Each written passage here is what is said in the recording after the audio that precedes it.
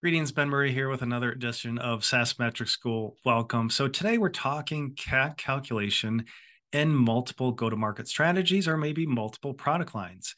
So we have to be careful, and this really goes with all SaaS metrics. When we are scaling, we're becoming a little bit more complex. We have different go-to-market strategies. We have significantly different product lines and maybe go-to-market motions that are significantly different based on those product lines. For example, if we offer a SMB or self-service product at $50 a month, but we also have an enterprise product at, say, $2,000 a month, we could have very different go-to-market motions for those product lines because we need to have efficiency based on those price points. So that impacts how we calculate CAC. So when we have different product lines, different go-to-market strategies, we have to figure out how we can segment this data so we can accurately calculate CAC, CAC payback, cost of ARR. So really pillar 5 of my SaaS metrics framework. Otherwise, if we blend all this data together, it's just too generic. We can't make decisions on that data, or if we do, it's going to definitely mislead us. So again, what's CAC? That's customer acquisition cost, the upfront cost to acquire a customer, a user, an entity.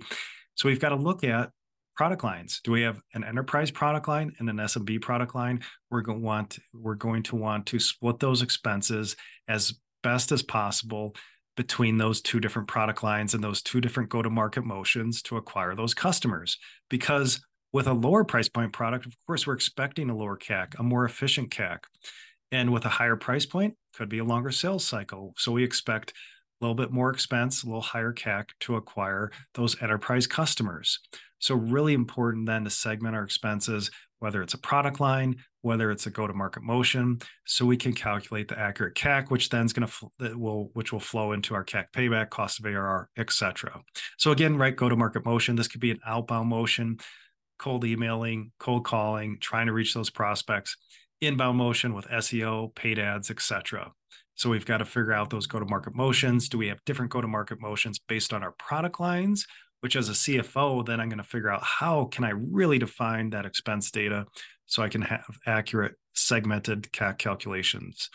So again, the calculation of CAC, right? All those upfront customer acquisition costs. So really important as we're scaling. This is probably going to be an issue as you scale above 10, 20, 30 million, different product lines, expanded go-to-market team. And then we really have to be defined in segmenting our CAC.